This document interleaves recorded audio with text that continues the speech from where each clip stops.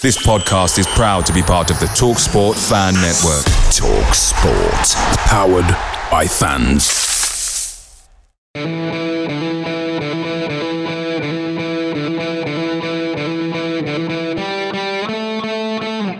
Wallace dips inside and hits. Oh, what a goal! Right, that is from Ross Wallace. Chris Waddle, is he going to have a crack? Oh, he does! He scores! Anything Paul Gascoigne can do, Chris Waddle can do. One by Stephen Fletcher back towards Adam Reach. Oh, Goal from Adam Reach.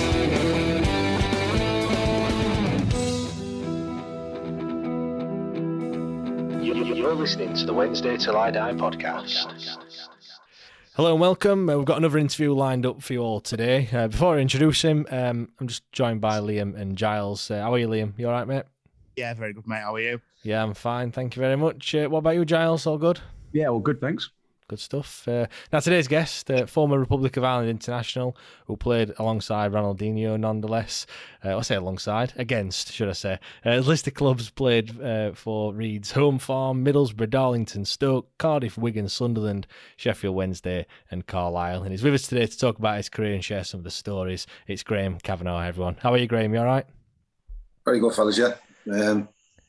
Yeah, all good, pal. Thanks for the God. No problems. Good stuff. Now, people that listen to all these interviews, I always like to start from the beginning. So obviously you're born in Dublin. You started career at Home Farm. Not the farm from Emmerdale. Obviously Home Farm Football Club in Dublin. I've been looking. A fair few decent players have come from that club. Obviously yourself included in that. Mark Kinsella, Stephen McPhail, obviously played for Wednesday as well. Gary Kelly, Stephen Ward, and Nicky Byrne. That's a strange one. Obviously, one of the members of Westlife as well. I mean, how did it all start? I mean, obviously, I'm guessing did you sign to Home Farm from a very young age? Yeah. So basically, what happened was I was a kid, obviously, like everybody else. Who was desperate to be a footballer, and Home Farm was a team that was on the other side of the city for me, but it was a team that had produced players down throughout the years. The most famous for me at that era and that time was probably Ronnie Whelan, who left in 1979 and went to Liverpool. And so obviously I followed Ronnie's career. And then I knew if I was going to be scouted, if you like, the Home Farm was probably the team that I needed to go to. So the team I went into, every single player actually went to England. And not all of them made it, but the two players who made it was myself and Gary Kelly. But we had a very, very successful team. I mean, we were unbeaten for, I think it was about 11 years. It was a long, long time anyway. Still a record now in Ireland. But I thought you were going to say a few games, like 30, 40 games. 11 years. 11 years. Yeah, I mean, we were beaten in European competitions. We got beaten we won the Milk Cup on the 14th in Northern Ireland. Then on the 16th we went. And we had left, a few lads had left. The goalkeeper left, Eddie Van Boxtel, he went to Leeds. Gary Sliney went to Man City. Carl Wilson went to Coventry. Mark Kenny had gone to Liverpool. So there was quite a few that were leaving. Now, myself and Gary Kelly were the two that were left, and we ended up getting to semi-finals against Tottenham. We got beaten on penalties. And the two people who missed penalties, me and Gary Kelly. But so there was a guy called Ron Bone. He's still alive now. Ron, it was his birthday last week. He's 80 years of age. Great man. He's had a huge part to play in my life and in my son's life. He was the one who scouted me, brought me to. He actually came into the dressing room after the game, after the Coventry game, the Spurs game, and was asking, "Where's Graham Kavanagh?" And all the lads were pretending to be me because they all wanted to go to England. So I showed the names in the hat. It's me. You can take me across, type of thing. But yeah, that was it. That was the start of it. Really, I came over to Middlesbrough, went, had a trial, done really well. And then, funny enough, I came back. Middlesbrough wanted to sign me, and it was like a snowball effect after that.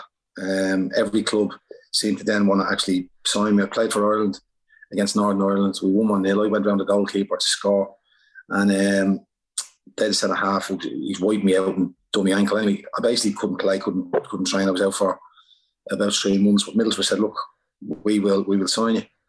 I'm a massive Liverpool fan, and the day I was actually about to travel to Middlesbrough, I was leaving on a Wednesday, and I get a phone call on the Monday to say Leeds had made an offer, and I was supposed to go on trial to Leeds, but because I hadn't been, I thought, well, I'll stay with Middlesbrough. But then Liverpool came in, and Liverpool doubled everything that I was getting in terms of contract, and that was very sort of, it was quite gut wrenching in the sense that I was thinking, right, Liverpool, my club, they just won the league, 1990. With a lad called Mark Kenny had left us and gone there, and I felt at the time Mark was probably a better player than I was. So I thought, well, will I get into the team? Obviously, they have a team full of internationals, and I just didn't get the feeling that I was going to have a pathway there. So, to be honest, I made the decision going to Middlesbrough, and the rest is history, as they say. But I think Middlesbrough for me at the time was probably the right move, because I went over and, you know, I knew that there was a pathway, if you like. I knew that it had previously been a club that gave the youth a chance. Unfortunately for me, I made my debut. Funny enough, my home debut was against Sheffield Wednesday. We played away on the Wednesday against Forest, and then made my home debut on the Saturday against Sheffield Wednesday. So Sheffield Wednesday played a big part in a lot of areas in my life, really, to be honest. Yeah, I mean, obviously, was it a big decision at the time then? Obviously, you were 18. Were you still living with your parents at that point before you came over to Middlesbrough? Yeah, no, I was actually 16 when I came over. So 16, I moved sorry. over.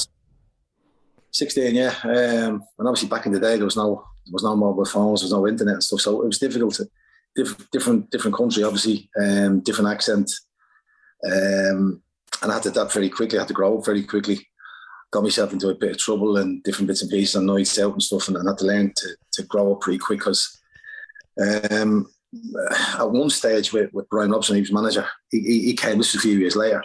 It's actually a funny story, to be honest with you. What happened was, we had a night out with all the lads, and Steve Collins had fought Chris Eubank in the boxing. So we all went into the Middlesbrough Town Centre, and they were watching the fight. And of course, all the lads are looking over. There's obviously footballers in the bar and different bits and pieces. And it ends up kicking off, and I end up having a fight with this lad, and he ended up running from where the fight was and ran to there was a police van on the corner, and he ran over and wanted to get me arrested. I actually ran into a nightclub to try and get away. Anyway, I was trying to get me tenner out to get into the nightclub, and the bouncer was stopping me, wouldn't let me go in until I paid the money, and I get arrested. So I didn't have to go into the club on Monday. We were playing Aston Villa on the Tuesday night, and anyway, I'm driving into work. This is how not thick, but this is how naive I was, right, at the time. I was driving into training on the Monday morning, and it said, the headline said on one of the boards, the poster boards for the news, whatever, Evening Gazette, it said, Burst star arrested. And I actually thought, lovely, somebody else has been arrested. It'll take the heat off me. Not actually realising that was me. Of course, when I get into the club, then I had to go and see Brian Robson, and yeah, he lost the plot a little bit with me. And at the end of the season, we ended up having a meeting, the whole club, and he basically said that he was under pressure, and anybody who got arrested again for any reason, didn't matter about the circumstance, where we're going to be instantly sacked on the spot. So it was one of them moments in your career where you think, I've been very, very fortunate, but I need to cop on. I need to wake up and start towing the line, really. So yeah, so Middlesbrough was a club that I learned about being a professional, learning, you know, obviously the different skill sets you need and the mindset. But then when I left, I'd only played 50 games for Middlesbrough. I was never really a regular, and I knew I needed to go and play first team football. So moving to Stoke was a no-brainer for me, and it was I suppose Stoke was where I learned actually to be able to be a player who could play Saturday, Tuesday, and understood what it took mentally and physically, and I was able to adapt to that. But yeah, Middlesbrough was a great 6 years for me and a great learning curve. How did that move come about then to Stoke? So you said you obviously were in and out the side. Is that something that you kind of orchestrated yourself, or did they just come in for you? No, what happened was I made my debut in the Premier League season, and I played, I don't know, maybe 12 games in the Premier League that season. We ended up getting relegated. And Lenny Lawrence left, Brian Robson came in. I played a few games. Sorry, he didn't leave till the following summer. So I played a few more games of the Championship that season. And then Brian Robson came in. And when Robbo came in, he was coming in as player manager. He was going to play centre midfield. I think he signed 6 players. So Nigel Pearson from Sheffield, who was the captain, signed brought Viv with him, who had obviously previously been at Chef Wed. Brought in Clay Blackmore, Neil Cox, Michael Beck. So we were starting to spend money, and you could see there was a different mindset around the club. There was an awful lot of competition all over the place. My game time, I felt, was getting less. Although I did play games, I played in the promotion season. I played 18 games, 15 games, 18 games somewhere. So I was a bit per player. And the following season, played a few games again in the Premier League when we got promoted. But the club was really starting to change. We were looking at the likes of Janino. We brought in Emerson, brought in Branco, brought in Ravanelli. Obviously, the wages were getting better in the Premier League, but we were definitely adapting in terms of competing with all the big boys for the names that clubs Middlesbrough would never have expected them to have ever been able to afford, or even realise a dream of having to try and sign these players. But that was happening because of Robbo. So I just knew my game time was going to be even less, and I just wanted to progress my career. And Lou McCarty came in for me, asked me to go on loan. I think probably his relationship with Robbo helped to start with. But again, I signed for Stoke on loan and done well. I think I scored 2 and 5 or something like that, or 3 and 7 or whatever it was. I can't remember. Anyway, they signed me, and I signed a 2.5 or 3 year deal. It was wherever it was at the time, and everything was going great. Really enjoyed it. Different style of play. Lou was, the running we used to do with Lou McCarty was ridiculous. We used to travel on a Friday. So the lads would get in the morning at like 9:45, 9:45. We'd be on the bus for 10 o'clock waiting to travel. Lou used to like to put all his bets on. So depending on how quickly it took him to put his bets on would depend on how long we had to wait on the bus. Sometimes we wouldn't leave till 12:30. So we're sitting there for 2.5 hours. All the lads getting pissed off, but couldn't say anything because obviously the gaffer. So then he got on the bus. We travelled. I always remember this. We had to play Charlton away one Saturday, and Friday we're on the bus. We get stuck in traffic, and we're staying in a hotel somewhere in London that had a golf course. He said to everyone, right, everyone off the bus, up to the rooms, get changed. When we got there, actually, there was a jockey there as well. The jockey had been banned for over whipping the horse. He got a 2-week ban, right? So he used to give him inside info to Lou about what horses were running, who he fancied and all of that. So he says, anybody a size 6.5? And it turns out I used to wear 6.5 boots. And I says, yeah, I am. So he gets a size 6.5 boots on, puts this wet bag on him to sweat. And we proceeded to run 18 holes of the golf course. And that was our training for the game on the Saturday. The worst thing was all the lads were pissed off, right? And the lads were fuming, saying that's all he does. That's all he does is run us, and he doesn't care about the group. He doesn't care about, our well-being. And we won't have any legs for tomorrow's game. Well, the group of lads we ended up going out and winning the following day 2-0. And I think it was probably more in spite of him than for him. But that was the type of environment Louis used to create, and it was a real learning experience for me at the start. But my game did diminish after I signed from him. We just ran. Didn't really see the ball a great deal.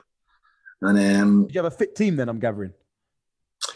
Yeah, aesthetically looking at them, you wouldn't have looked and gone, geez, a really, really fit bunch of lads. But the lads were incredibly fit, and they were always very rarely was there injuries. But I remember he said to me one weekend, he says, what do you do on the weekend? And again, I didn't realise Leo didn't drink, right? So I said, I'm going to go back to Middlesbrough. Oh, brilliant, right? He said, well, enjoy yourself anyway and have a good weekend. I said, right, fine. So come back in on Monday. I'm with all the lads, and he says, have a good weekend in Middlesbrough. I said, yeah, a few beers, Cav. I thought the lads are looking and shaking their head and saying, don't. And I'm thinking, it's a bit of an odd question. So I thought, well, I'll just say, yeah, I had a few points, Gaffer. I said, I had about 6 points. That was a lie. I probably had about 10. And he went, you had 6 full points of lager. I was like, is he taking the piss here or what? and he you had 6 foot. Do you realise what 6 lager will do to your body? And that I'm thinking, are we having a wind up here or what? I'm Irish. He obviously knows that. Well, honest to God, from then on, there was this lad called Justin Whittle who just come out of the army, and Justin was just grateful to be a professional footballer, to be honest. So if he told Justin to run to Birmingham back, he would have done it. So basically, he got me, and I had to do all the running with Justin. No matter where we were, whatever it was, always me and Justin. And I think it was Leo's way of trying to control me and sort of maybe teach me a lesson. But it sort of it played on my mind for a little bit, and I don't think I performed particularly well, maybe for about 2 months. Even got to the stage where they would name the team, and when they come to me, I was number 11. When they read the team sheet out, and number 11, Graham Kavanagh, the home fans started to boo, and I'm thinking, fucking hell, like, I'm 22 years of age. It's sink or swim time now. It's like literally what you're going to do. So, there was a few hard lessons I had to learn myself and I had to toughen up mentally, and did, and turned it around at Stoke, and obviously ended up having a great time there. But yeah, it was a real learning curve, and it was something that I didn't enjoy going through. But coming out the other side of it, I don't think fans ever really impacted me again in the game, to be honest.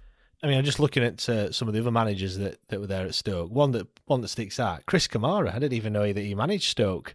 Well, obviously, for a brief time. Obviously, didn't have a very good time, did he? Only one win. But what were Chris Kamara like?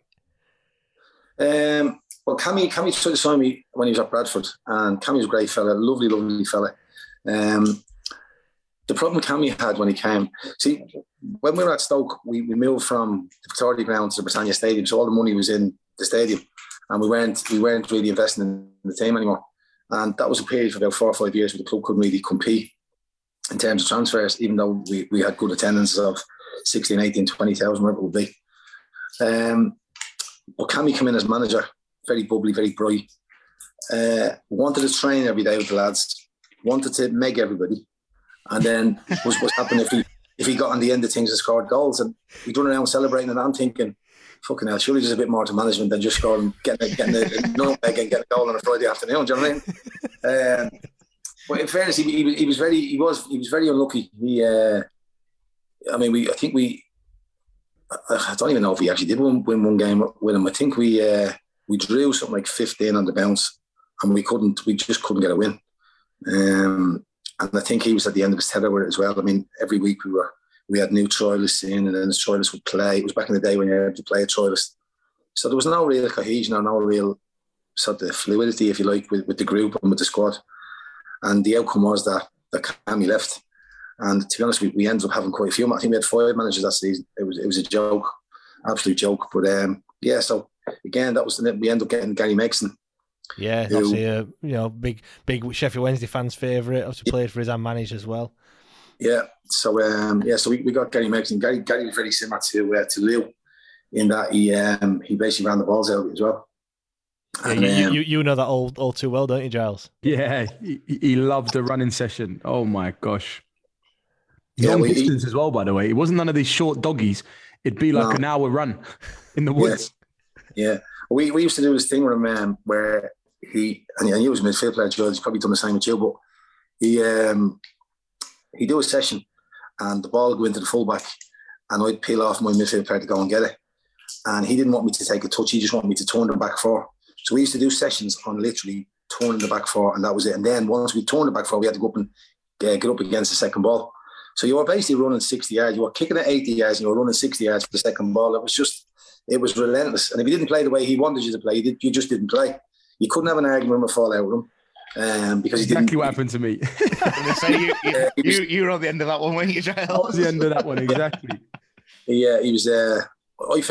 Listen, I think he thought he was going to be able to get the best out of me, and the way he tried to go about it. He actually said one day, I actually thought I was playing quite well, in fairness, and Fulham had made a bid for me, and Newcastle had made a bid, and he had a team meeting one day just before the game.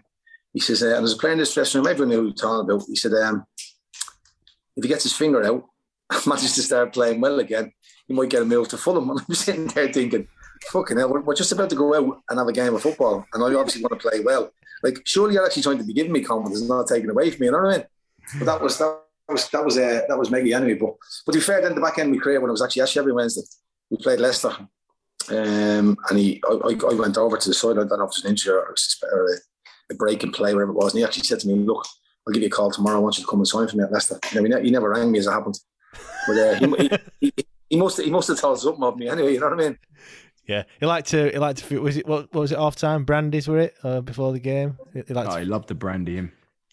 Was he like I'll that? tell you a funny one what he done as well. We played Chester one pre-season, and I swear to God, it must have been 30 degrees. It was absolutely boiling.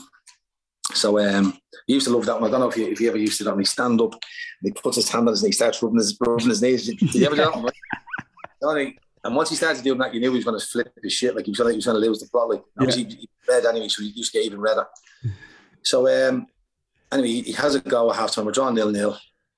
Both teams are just exhausted in the heat. It's pre-season. We've had a really tough pre-season as well. I think it was our first game. So he's going. He stood at the door, and it was all tiles on the floor. And he says, "Right, get gear off. You're coming off." I was like, there was about 6 of us had rubbers on, right? And he's gone, "What the fuck are they in your feet? Get them off you." I said, "What do you mean, Gaffer?" It was like being on a concrete road, right? He says, "If you don't wear studs, you're not playing for me." I'm literally like, so I had to take me. I was 25 years of age, married with a baby. Yeah, had to take. I'm not like that. Sitting in the corner, taking me boots off, putting me studs on. Went out next half, blisters everywhere. He didn't give a shit. Honest to God, and that was how we wanted you to be. He was bonkers, I swear. Yeah, he was bonkers. Yeah, I mean, obviously, after that as well, I suppose the back end of your Stoke career, obviously, they got new owners, the Icelandic owners, manager changed, load of Icelandic players, Gunnarsson, Gislason, Gudjonsson, Gudlaugsson, Danielsson, all the sons, brought them all in. Was that a big change at the club at the time?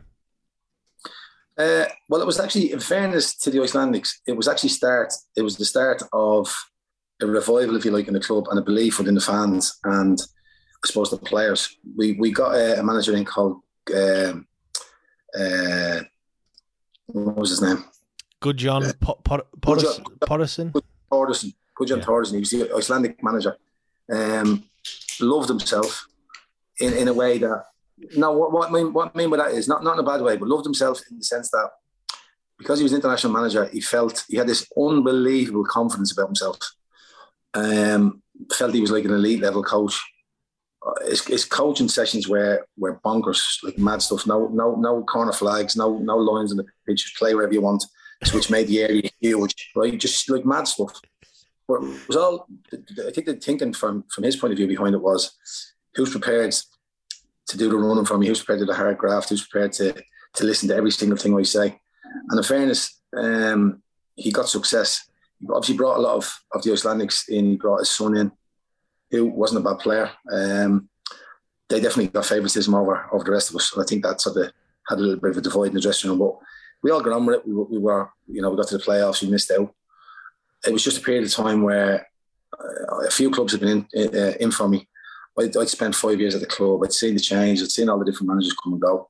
I was getting in team of the year every year, and I felt, to be honest with you, at the time I felt I wanted to play. I had already made my debut for Ireland, and I wanted to try and play again and get back into this international fold. I probably stupidly I got asked the question. I probably came out and told the press how I was feeling about it, and then literally we played the playoffs against Walsall, got beaten. I get a phone call. Will I meet Cardiff? They'd literally just been promoted.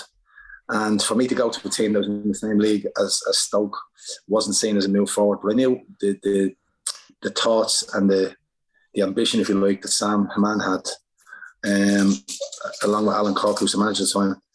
They were going to pay a club record £1 million for me, which they did. And they wanted me to make me captain. They wanted to build a team around me and stuff. And it was a project that I wanted to take on board. I wanted to do, and the money was good. And from that day on, Stoke have always just thought I've been a right greedy bastard, which to be honest isn't the case. But it's it doesn't sound like, if you weren't in favour somewhere else and then somewhere's offering you to go and lead the team and be the captain and whatever else.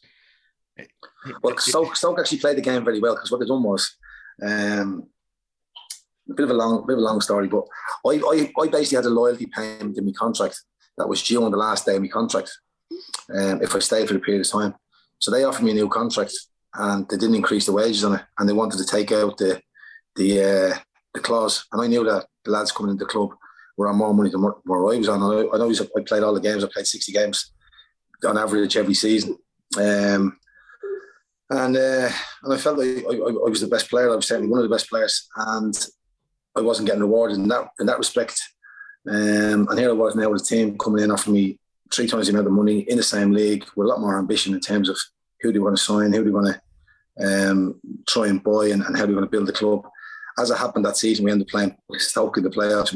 We actually beat them away, and we got beaten at home and got knocked out. So Stoke went on and got promoted, which obviously, as you can imagine, the stick I took down at that stage, they were all entirely delighted, which was fine. That was their prerogative to be. But Cardiff was just obviously that season personally for me was great because I got player of the year and top goal scorer, my bells. But in terms of getting promoted and setting out to achieve what we were trying to do, it didn't quite work, but it did the following season, and Cardiff was a brilliant time for me. I mean, you already alluded to the fact that you'd already made your debut for Republic of Ireland. Obviously, you got the call up to the squad. It was obviously guessing a total dream come true to play for your country. Oh, incredible! Yeah, absolutely incredible. I mean, I used to live about a mile away from Lansdowne Road, so we used to break in as kids and get onto the pitch. Back then you would never have dreamed of the pitch, how bad it was. I mean, because it was rugby pitch. So they used to play rugby on it every Saturday, and then the internationals were on it, and it was an absolute. The pitch was a disgrace, to be honest with you. But in some ways, that played into the hands of us as a team, especially against the bigger nations. I mean, I know earlier you mentioned about the Brazil game, but the night we played Brazil, it was February 2004. They just won the World Cup, and they came to Dublin, and I mean, it was the who's who of Brazil. Yeah. It was Capville, Roberto Carlos, Rivaldo, Ronaldo, Ronaldinho, Gilberto, Juninho. Honestly, what an incredible team. And a funny story actually about that night. It was actually basically what happened was I played against Canada the game before, and a lad called Mark Bertram. We played him in the summer in the playoffs against QPR. We beat him. So I was never one in the tunnel before the game. I was never one to be friendly with anyone. If I'm playing against you, I don't like you for that 90 minutes. I don't want to talk to you. I don't want to be your mate. So I just wasn't very friendly, I suppose. He tells the story that he looked at me and went to say hello, and I blanked him. So he took in his head that he was going to do me, which in turn he did do me. I passed the ball the outside of my right foot. He's come on the inside, and he's ended up breaking my ankle. And he broke a bone in my ankle and tore the ligaments. So that was within 6 minutes of the game, playing against Canada. So I went to the hospital, had an operation, whatever else. And I get a phone call from Brian Kerr and said, listen, the next game you were available for, you'll start. Well, turning out the next game I was available for was Brazil. So I'm playing against Brazil. I'm thinking, right, great. Manager before the game, listen, they're only human beings.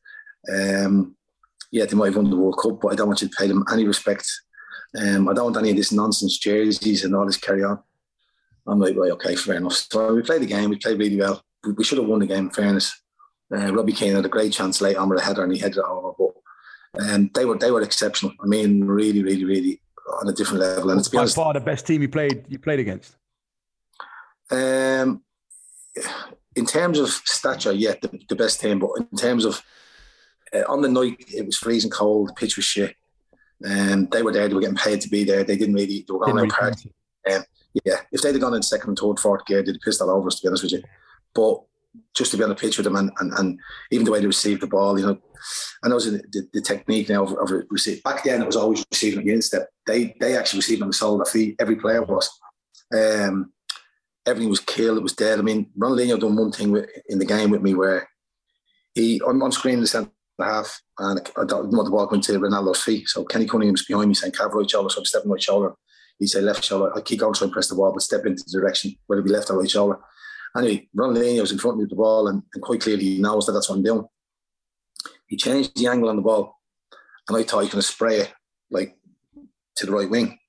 And all he wanted was me to move half a yard, and that's exactly what I've done. And I swear to God, he whizzed the ball past me right here, right, and literally bent it, right, and it was all he needed. I went into Ronaldo, and I was literally like, "How has he even done that?"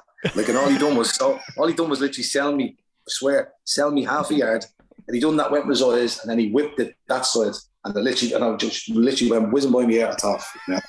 I'm actually trying to play football against these guys, and to be honest with you, it's embarrassing how good they are, really and truly. But the funny story about that was, I was playing at Cardiff at the time, and Cardiff sent over a photographer. So He's taking a lot of photographs of the game, he's taking a lot of photographs of me and all of that. Brilliant. So 90th minute anyway, the fourth official puts the board up for, I think it's 3 minutes or 4 minutes. Anyway, Ronaldinho walks by me. So as he walks by me, I just tapped him. I went, Ronaldinho. I went, Jersey. And he goes, he looked at me like I was a piece of shit in the shoe, to be honest. Right? And he goes, number 8. Okay. So anyway, the ball gets played into the corner, and Matt Holland was playing on the right midfield. I was playing centre midfield with Kevin Kavanagh and Damien Duff was on the left. So next of all, I see Matty Holland running from the right-hand side of the midfield over to the very, very far corner of the pitch. I'm thinking, where the fuck's he going, like? So he gets right over to him, and next of all, the referee blows the whistle, and with that, he taps Ronaldinho on the shorts and goes, Jersey. And Ronaldinho goes, no. He says, number 8. I swear to God, I've never been so happy in my life. I looked at him, I was like, do it, mate. I'm getting the game. That was going to be my question. Did you get a shirt? But that's that answered. Yeah, so I got the jersey, and there's actually a picture of me and him exchanging jerseys. And you can see by my face, I'm all excited. And you're looking at him, he's thinking, who is this fella? He probably threw the jersey in the bin when he got into the dressing room, but I wasn't bothered anyway. Yeah, I mean, when I said about when you got your foot, the call up to, how did that all play out? Was it a phone call? Did the gaffer tell you that, oh, by the way, you've been called up to Ireland? How did it all play out? Yeah, well, that was basically what it was. I mean, I've been in loads of squads previous. Around that time, we were qualifying for the World Cup and different bits and pieces, 2002, and I made my debut in 90. I think it was 98. And up to that point, I'd been called into the squad as a replacement for players who pulled out, and never made me debut at that period. And then we played Czech Republic away. I come on as sub, and then we had a couple more games. And then we played Northern Ireland at home, which is since it was a cap then, but they've actually taken the cap away and they've called it now a peace game. But played in that game, and then we played Sweden. Sweden was my second cap actually. So yeah, come on as sub half time against Sweden, made the first goal and then scored the second goal. So I remember it was just a surreal moment. It was I think Steve Staunton played the ball into Noel Quinn. Noel Quinn lays the ball off to me, and I smack it from 20, 25 yards, and it goes right in the top corner. And as I'm celebrating, I run and I jump into Tony Cascarino's arms, right? And I just remember at the time thinking, is this actually happening? Because I was looking at all these players 10 years ago, playing for Ireland and qualifying and going to Euro 88 and Italia 90 and America, USA 94. And now all of a sudden I'm actually celebrating on the pitch with them. And it was bonkers. It was bonkers to now be part of it and to feel part of it. So yeah, and then that was the start of it really. And then I had a period where I wasn't involved in the international setup, but then Brian Kerr became manager again, and I got back in 2004, and that was when I had the remainder of me caps. But obviously that was the period where we played Brazil, and it was great times. I mean, Liam asked me earlier, said, did he play with Roy Keane at Republic of Ireland? So I've had a look, and it was literally whenever Roy Keane were playing, you weren't playing, and whenever you played, he didn't play. Like, we literally. Did you play with him much at Ireland? I played him a few times. Yeah, Roy was without doubt the best player I've ever played with. He was unbelievable. I actually used to. A funny story actually. What happened was we played Cyprus in the qualifiers, World Cup qualifiers, 2006 it was, and we played in Dublin. We won 3-0. I played really, really well, and we were then playing Switzerland on the Wednesday. So there was rumour after the game that Roy was going to come back into the squad. Obviously, after 2002 World Cup, with the fallout that he had, he severed his ties, and that was the end of it. He wouldn't play for Ireland again. But Brian Kerr convinced him to come back and play. So he now comes into the squad, and whereas before Roy used to room on his own, and he couldn't go into his room, and he could be a bit strange, Roy, at times when if he wasn't in the mood. Like, he was brilliant. Like, training wise, if you're sitting at the table with him, having in company, he was great company if he was in the mood to speak.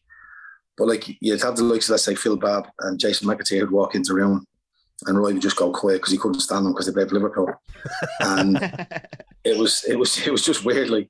But then Brian Kerr pulls me and said, "Look, I'm after pulling Roy and telling Roy that he has to room with somebody this time." So he said he wants to room with you. So I said, "Right, fine, fair enough." So because I got on quite well with Roy, I knew Roy from maybe Dave against Forest anyway. Roy had played, and I knew Roy from a younger age in Ireland because there was this thing called a FOSS course, which is basically, it's like a YTS course in Ireland, and he was on it. There was one player from every club had to come up to Dublin and train, or got selected to come up to Dublin and train, and to basically be full-time footballers and get paid for it. They weren't actually a team, they were just a group of players that were getting coached by elite level coaches in Ireland. And we used to, when we were under 15s, under 16s, Ireland, we used to go and play 11v11 games against them. So I knew Roy a little bit. And Roy was always fighting with all the lads from Dublin. Every Friday there'd be a row and he'd batter somebody or somebody would batter him. Or but I got on, for whatever reason, I got on quite well with him. Anyway, we roomed together, and all the lads were like, "Oh, you'll be making his tea, you'll be fluffing his pillow." You know what I mean? But he was he was good as gold. But I'll tell you a funny story actually about that. We played Switzerland away on the Wednesday, so I was expecting to play, but we didn't. I didn't because Roy came in and Roy took my place. So anyway, we're in the we're rooming. We've gone for a walk in the morning, Wednesday morning. We've had lunch, and we've gone to bed in the afternoon. And I fell asleep, right? And when I woke up, Roy was sitting up in the bed. So I was like, "You all right?" And he was proper pissed off. Didn't know what was wrong with him. Right? I was thinking, fucking, is him just getting his game head on for the game tonight? He doesn't speak to anybody and wherever, right? So I just, like, fine, left him alone. Went down, had pre-match, get on the bus, get to the game, and we're warming up. And I said to him, "Are you all right?" Like, he says, "No, I'm fucking pissed off." I says, "What are you pissed off for?" I said, "No, this is what he said. This is actually how I said it to him." I said, "Well, do you know what I do?" I said, "Whenever I get pissed off," I said, "I just get angry." I said, "And that's what gets me through the game." And he goes, "Angry?" He said, "I was fucking angry today when you were snoring your brains out and I couldn't fucking sleep." And I was literally like, oh, I see, right, that's why you're annoyed, is it? So it's all right, I'm just going to go and warm up somewhere else. But to be honest with you, he was excellent at the game. As you I was going to say, did he have a good game? Yeah, no, he was brilliant. Yeah, he was some player. Like, he was incredible, in fairness. Yeah, but yeah, was and tribulations, but Roy, yeah. Yeah, I mean, obviously we can talk about Cardiff and Wigan. I just want to fast forward a little bit. Obviously, to when you signed for Sunderland and obviously signed for Roy Keane. What was your time like at Sunderland? Because whereabouts were they what was the championship? Were they at that time? We were actually bottom of the championship, completely bottom. They lost the first 6 games. So I was with Wigan. We had obviously been promoted. Had a great season in the Premier League. This Premier League, we get the League Cup final. So everything was going well. Come to the end of the season, and basically manager says, "Look, away. You've done really well. We'll come back pre-season. We'll add to the group, and we'll go again." Type of thing. Come back pre-season. I was getting a feeling that he wanted to sign a midfield player, and he did. He signed a lad called Denny Lanza. And we started the season, we didn't start very well, and I hadn't played, which I felt I deserved because I played really well the season previous. But what actually happened, we played a game against Barnsley in pre-season, and I played in midfield with a lad called Liam McCulloch, who was actually a left winger, but he wanted to convert into a centre midfield player. Paul Jewell did. His nickname was Jig. Jig didn't have a clue where he was really playing, and I was sort of trying to balance off where he was playing, but where I was playing to try and help him. Anyway, the ball broke in the middle of the pitch. I ended up going in for 50-50 with this lad, but I was too late getting there. And as I got there, the lad smashes me, takes everything really. And I ended up tearing my medial ligament and my cartilage. Didn't tell anybody, and because I knew what potentially I'd miss the season, I'd probably need an operation. So I just left it and carried on as if I was fine. Had a load of ibuprofen and played and wherever else. Anyway, ended up playing Germany away for Ireland, and that we were supposed to play on the Saturday night, and on the Thursday, I get a phone call at 6:15 in the morning. It's Paul Jewell, and he said, "Look," he said, "I'm just giving you a heads up. It's not a call I want to be making, but someone have made an offer for you. I've accepted the bid because I know your relationship with Roy Keane. I think you're going to get a bigger and better contract. you'll get a longer term contract than what we can currently give you at the minute. And there's no guarantees you're going to play as many games as you did last season. So to be honest, once I heard that, I knew my time was probably going to be up at Wigan. And the chance to go and play with Roy and see what Roy was like and see how he would be as a manager, plus the fact that the Drummerville group, who was an Irish consortium, had taken over Sunderland, I knew there was going to be money spent. So I thought I couldn't miss the opportunity. Had the medical, everything fine, the medical, but I had a problem with my knee. And because I told them that it had happened the previous season, they said, right, fine, we'll sign me. But within 6 weeks, my knee went, completely tore the cartilage off the bone. And that was the start of the end of my career, really, at Sunderland. Roy lost trust in me. And then... What trusting you in terms of just because of your injuries? Yeah, but we ended up having a big fall. Now, what happened was, it was Christmas Day. I'd never not trained on Christmas Day. And for some reason, Roy, we never had days off at Sunderland. I mean, never. We were in 6 weeks running every single day. And we trained really... Why was that? Was Roy Keane, he just loved getting the boys in? No, we do recoveries, we do like gym work. So what, if you played Saturday, you'd be in on the Sunday recovering? Yeah, and the lads who didn't play would run, and like the sessions were proper. And obviously, it was all Harry Monders. Yeah, distance quality training, high intensity sprint distance, everything like that. There was no hiding. Yeah, basically, and what Roy loved 11v11. So they were relentless. It got to the stage where the games were very competitive. It felt like we were playing these 3 games, 4 games a week because we were playing a 2 game Saturday, Tuesday, and we were playing 11v11 on Thursday. And anyway, so Christmas Day gives us off. I go for a run on Christmas Day because I know I'm playing the next day against Leeds, and we're on a good run. We won. The club lost the first 6 games, and we won. I think it was the first 5 with the new signings. Starting to climb the table. Believe starting to come into the group, and we're starting to look like we're going to challenge. I got for a run. I was literally running around the stakes. Thought when I meet dinner, I won't be able to. I won't enjoy my dinner if I know I have no sweat on, if you like.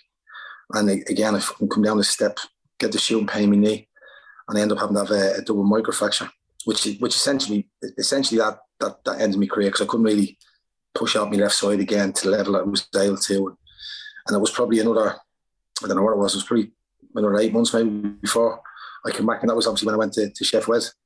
What age were you then, Kev? I was 34, I think it was. So I was fortunate enough that I signed a 3-year contract at Sunderland, which was going to take me up to nearly 36. But the way it sort of ended, and Roy's then lack of trust or belief in me, and the whole idea at the time was going to Sheffield Wednesday because he'd said in the press that he wanted me to play. He wanted me back at Sunderland to play in the first team, but that was never going to be the case. And he used to call me into the office, and we'd end up having mayhem in him in the office every morning, and then he just tell me to get out. He just throw me out of the office. But I just found it really frustrating because I couldn't. I wanted to repay the faith he'd shown me by signing me. The first, I got player of the month in the championship. The fourth month I was there, I got player of the month for the club. I was playing really well. The fans were right behind me. And then that happens after 6 weeks. I get back after 3 months, and then I go and do that on Christmas Day. And it's like I was out for the rest of the season, missed the promotion push. We get to the Premier League. He's now signing new players, and I'm like, right, I need to go and play football. And to be honest, Sheffield Wednesday was always a club that, from afar, I always really admired. I played a few times for Stoke against Sheffield Wednesday, scored a goal in the League Cup. We got beaten 3-1, but it was just a great stadium, great fan base, great facilities, great pitch. Everything about it just made sense because it was a massive club. Yeah, I mean, it were Brian Laws that brought you in, and obviously we've had him on the show as well, and he tells the story how he rings Roy Keane and says he's been looking at this player, but he says in terms of wages. He said we can only pay 1,500 quid. he says it really quick, and apparently Roy Keane's like, what do you mean only 1,500 quid?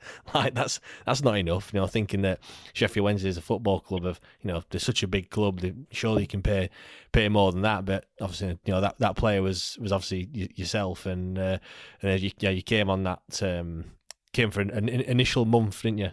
Initially. Played I think it was 7 games. We had a torrid run of games. I think we'd lost the first 6 games when you signed, and kind of when you signed, it kind of changed the fortunes. We went on a bit of a decent run, didn't we? Yeah, we did. Yeah, myself and Michael Johnson signed, and I think if I'm right, I stayed for 3 months at the start, and then I come back again in January and I played till the end of the season. I can't remember how long the period was, but actually it might have been a month, and then Roy. I think it was like an emergency loan kind of thing at the start, weren't it? Yeah. When you came. But I remember coming into the club, and I mean, obviously myself and Glenn Whelan were playing midfield, and there's some good players in the group. There's talent in the group.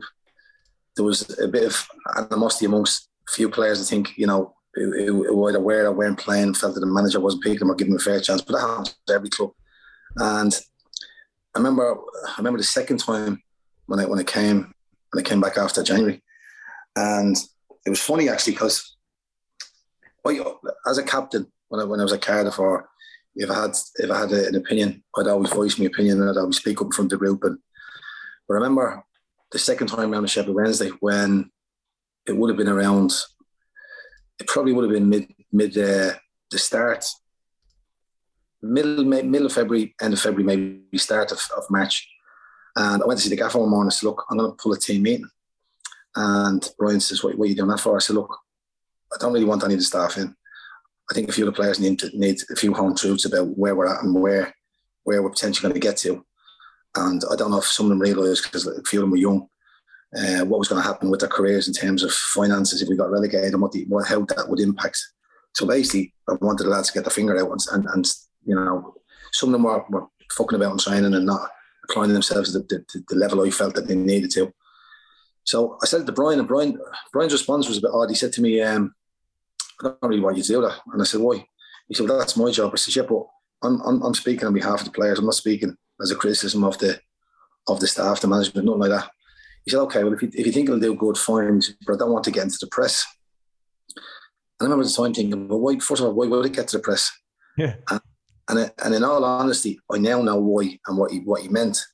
Because having now been a manager myself, I understand that there's so many outside influences. If people can influence that or take that however they see it. He's lost the dressing room, the players now controlling what's going on. That was never the case, but that's how it might have been perceived in the public domain if it had got out. But I remember the time thinking, Brian, you do know the character of me, you know how I am, and I would never undermine you. I'd never ever go into any dressing room to undermine the manager. It was only ever, us trying to pull together. And in fairness, Steve Watson was there at the time, and Watto was a great lad, great pro. And myself and Watto had this meeting, and I ended up saying what I need to say. I said, look, lads, you're going to lose 50% of your wages if we get relegated. You're going to have to start thinking about different thing, mortgages. And I think it was a little bit of a penny drop for a few of the boys to go, Jesus Christ, yeah, this is serious. And in fairness, after that, the sessions improved. And listen, I'm not saying it was down to me. I'm not saying that at all. But the point I'm making is I think there was enough good players in the group that we had enough talent to be able to get out, and maybe one or two need a little reminder, if you like. But we ended up going on the run. We stayed clear of relegation. I think we actually mathematically stayed up in the last day of the season, but I think we stayed up by 5 or 6 or 7 points. I can't remember what it was.